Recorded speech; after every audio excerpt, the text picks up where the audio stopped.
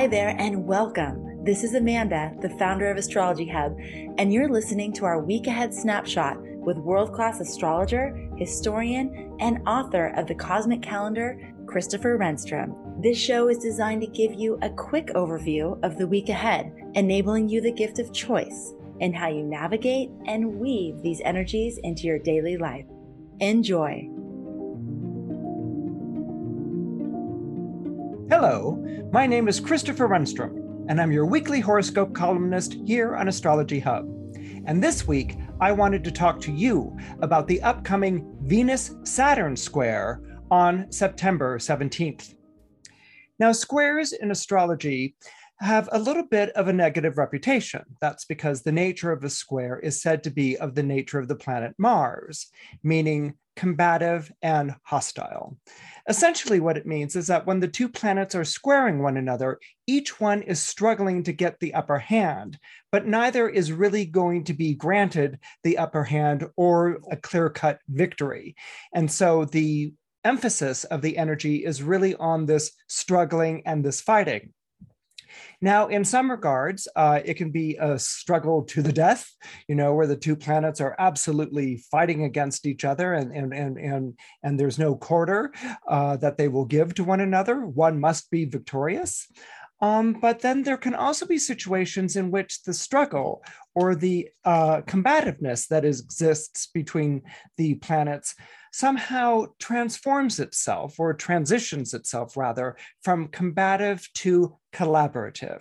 In other words, through this struggle, the planets kind of discover that there might be a common cause that they have, and so that they work towards achieving or accomplishing that common goal. Now, I thought long and hard about what would be a good example of a struggle or a square between this week's Venus in Scorpio and Saturn in Aquarius. Now, Venus in Scorpio has a bit of a dark reputation. I like to refer to Venus in Scorpio as a film noir Venus. That is, it has this reputation for being a femme fatale, for having secrets or some kind of sordid past, and showing up on the hero's doorstep in the middle of the night with some sort of plea for help, which is actually a disguised form of manipulation to somehow bring him into some web of conspiracy or misdoings. This is basically the way it's been portrayed in films like The Maltese Falcon or Double Indemnity or The Postman Always Rings Twice.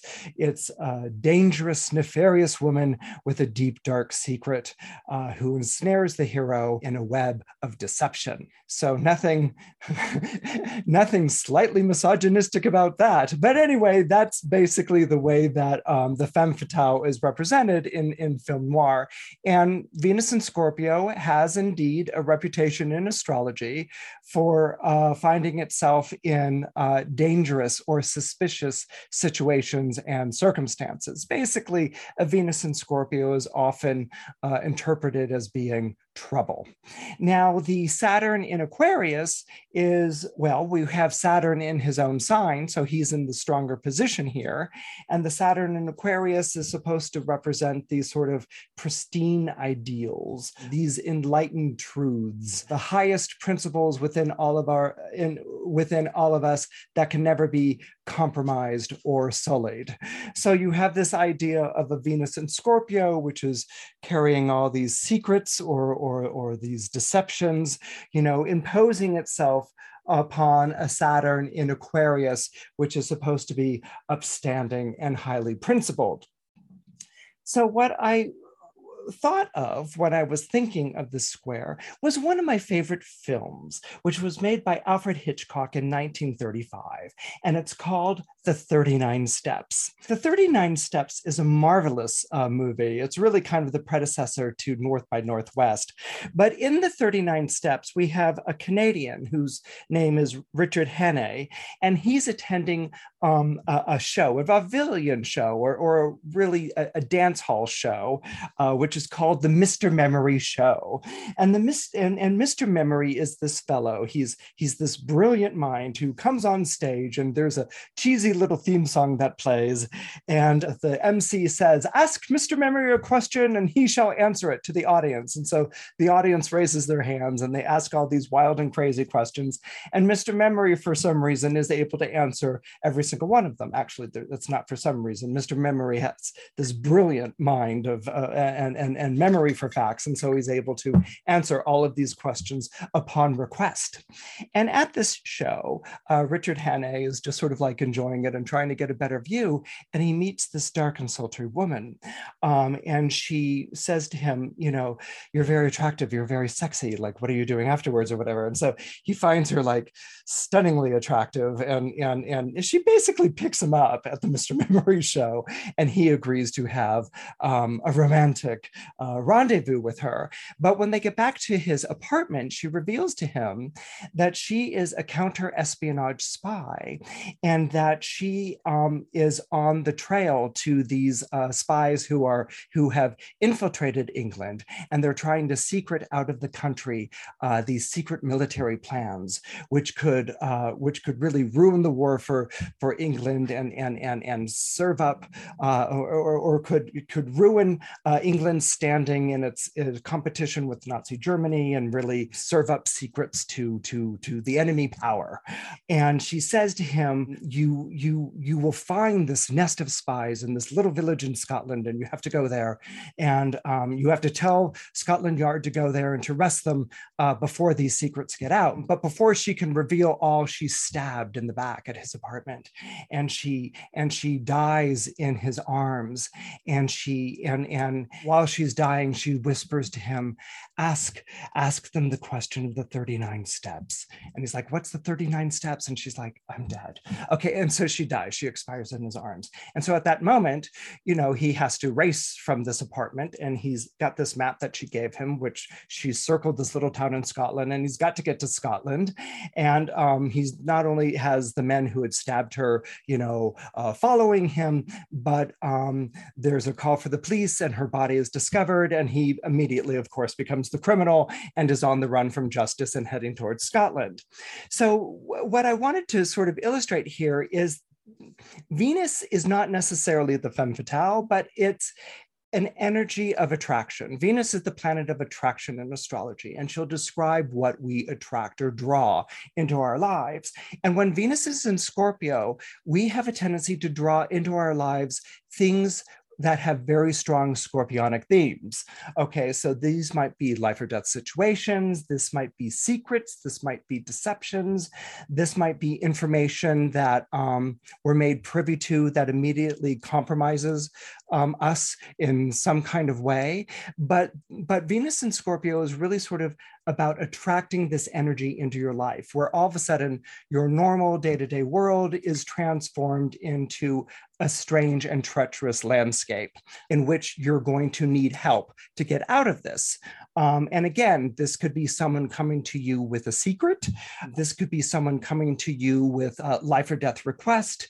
This could be someone who is manipulating you, or it could simply be someone who's coming into your life who's in dire straits and who needs your help and who doesn't know what to do. And you find yourself all of a sudden responsible for someone else's life in some way. So Venus in Scorpio is usually something that's very intense. Okay, so this is kind of like setting up one part of the square to Saturn, which is in Aquarius. Now, as we continue with our story, Hannay takes a train to Scotland, and the police are hot on his tail, as I already described. And in fact, they're going through the different compartments on this train looking for him, and he's, you know, staying just barely a couple of steps ahead, and he sees in this one compartment that there's a woman that's sitting there. Her name's Pamela, and she's blonde and she's very beautiful. And he comes into the compartment very quickly and says, "Can I sit here?" And she's like, "Who are you? And what are you doing in this compartment? And leave immediately," or whatever. And he's like, "I'm madly in love with you." And she's like, "What?" And he immediately kisses her. And he holds that kiss and embrace as the police come by, look in the compartment, open up the door and say, "Oh, sorry for our intrusion," or whatever, and then continue searching the rest of the rest of the train. At that moment, Pamela struggles free and she's like, "Who are you?" And she slaps him and she's like, "Police, police." And she immediately, you know, frees herself of him and his untoward advances and heads out into the hallway and calls out for the police. At that moment, the train is kind of like slowing down. Hannah jumps off the train and flees and hides under a bridge and eludes the police, and Pamela and the train go on their way. Well, long story short, he makes his way to this little town in Scotland where he discovers for himself that actually the major people in the town, like it's the head policeman and the mayor, are actually this ring of spies, and that they're kind of keeping up idyllic appearances in this Scottish town, and that he has come upon the enemy itself. And so he has to escape them, and he does. And one of the ways that he escapes is he escapes disguising himself as a milkman or something else, and he shows up at this political rally where he's asked to, give a speech. They mistake him for the speaker for that night, and he goes out in front of the stage and he gives this speech about political revolution and things like that. There's these Aquarius themes that sort of show up here. And of course, Pamela is kind of like a communist. It's actually a communist rally. They don't come out and say it, but it is. And she's attending it, and she recognizes him immediately, and she goes and gets the police, and so the police arrest him, take him off stage, but they also arrest Pamela, and they handcuff the two of them together. And this is the part of the story that I wanted to get to: the square. Squares between planets, as I've already said, can be combative, and they can be competitive. They struggle with each other. But what I like to use as an image or an idea for a square between planets is fugitives from justice who find themselves handcuffed to each other. So here we get to the part of the story in which Pamela and Richard are handcuffed to each other. She is like telling the police, you have to let me go. I'm the one who warned you against him or whatever. And they're like, oh, you're working with him. And she's like, I am not working with him. And he's like, oh, yes, she is, and he's saying whatever he needs to keep her with him because they are now handcuffed to each other. And when they're driving back to the police station, they actually don't drive back to the police station. And she begins to realize that there's something that's really fishy about these police officers. And Richard, who's actually told her some of the story of what's going on, and she's starting to sort of slowly believe him. The car is slowed down because some shepherds are escorting sheep across a bridge or something like that. It's Scotland in the 30s. And they run out, and they're handcuffed to one another. And that's how they spend the next section of the movie, handcuffed to each other. And this is another way that the Venus and the Saturn square works. It's this handcuffing of the planets to each other. They cannot escape each other, and they're not in agreement with each other. So as I was saying earlier, they have to find some way to help each other out. And so, her life is on the line now. She's being treated like a fugitive of justice. She has to help him, and she's doesn't want to. She doesn't want anything to do with this person. But over time, as he's describing the story and his plight to her, she's beginning to sort of put two and two together, and that the police weren't heading to the police station, and that they were acting really quite suspiciously. And maybe there's something to his story as that he's describing.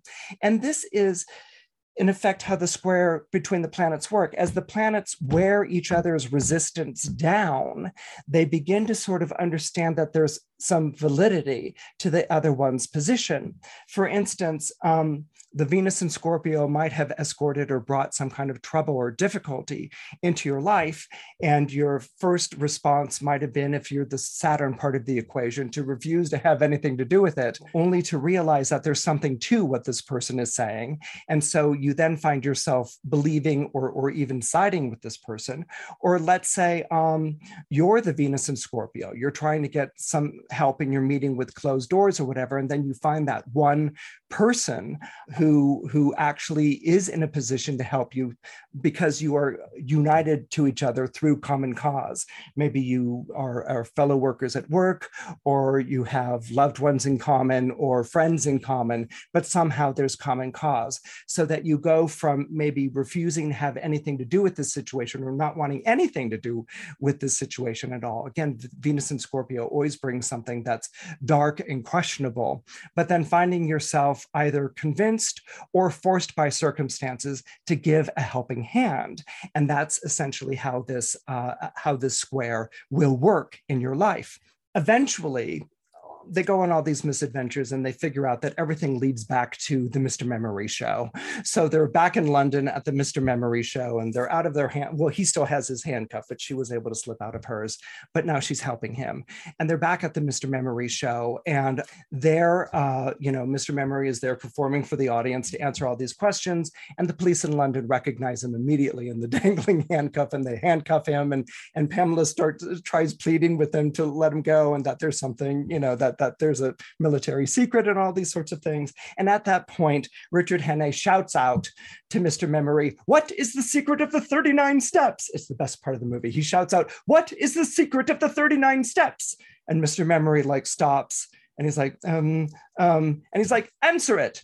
And Mr. Memory begins to recite the military secret of the 39 steps. What the spies had done is that rather than have papers that could have been found or confiscated, they forced Mr. Memory to memorize the secret formula to the silent aircraft that would move the war in Germany's direction or something like that. And so he is compelled to answer the question. And as he begins to answer the question, one of the spies who's been running around shoots him and he collapses. And there's this big scandal and uproar in the hall and crowd going crazy. But Scotland Yard and the police show up and Mr. Memory is able to whisper in the ear of one of the officers the secret of the 39 steps, which is the secret about this silent aircraft. And so he reveals all. And that's basically how this square is going to play out. You may find yourself embroiled in a situation that you had no intention of being embroiled in, and you're trying to find your way out, and you really don't know how to extract yourself from the situation. There's someone else who needs you desperately, or you might have found yourself complicit in some way without meaning to be, or manipulated in some way by circumstances to help this person out. And so you may find yourself involved in this dilemma where you're being forced to help out in a situation which at first, again, you didn't want to, either because your hand is being forced, or maybe you've begun to see that there's validity to this other person's side or situation. So there are crazy adventures that are kind of implied in a square like this. I mean, there's that sort of Mars adventure type of thing that comes through. But what you should know is no matter how this all plays out, and it's going to play out in a very sort of wild and crazy way, you will find that everything will be revealed and you will find your answer or solution to the situation, or you may even find yourself exonerated when Venus moves from her square to Saturn, which is this week, to her sextile to Jupiter in Aquarius on October 28th. Hi there, this is Amanda from Astrology Hub, and I have some exciting news to share with you. Our beloved Ann Ortley is offering a series of workshops on the myth, magic, and power of the goddesses and asteroids in your chart, and you're invited to join. If you're curious about how to interpret the impact of asteroids like Eris, Juno, Ceres, and Athena, as well as the other thousands of asteroids in the sky, you're going to love this workshop. It's happening live in September, and you get access to the recordings and course materials for life. Go to astrologyhub.com/asteroids to learn more and join us today. That's astrologyhub.com/asteroids.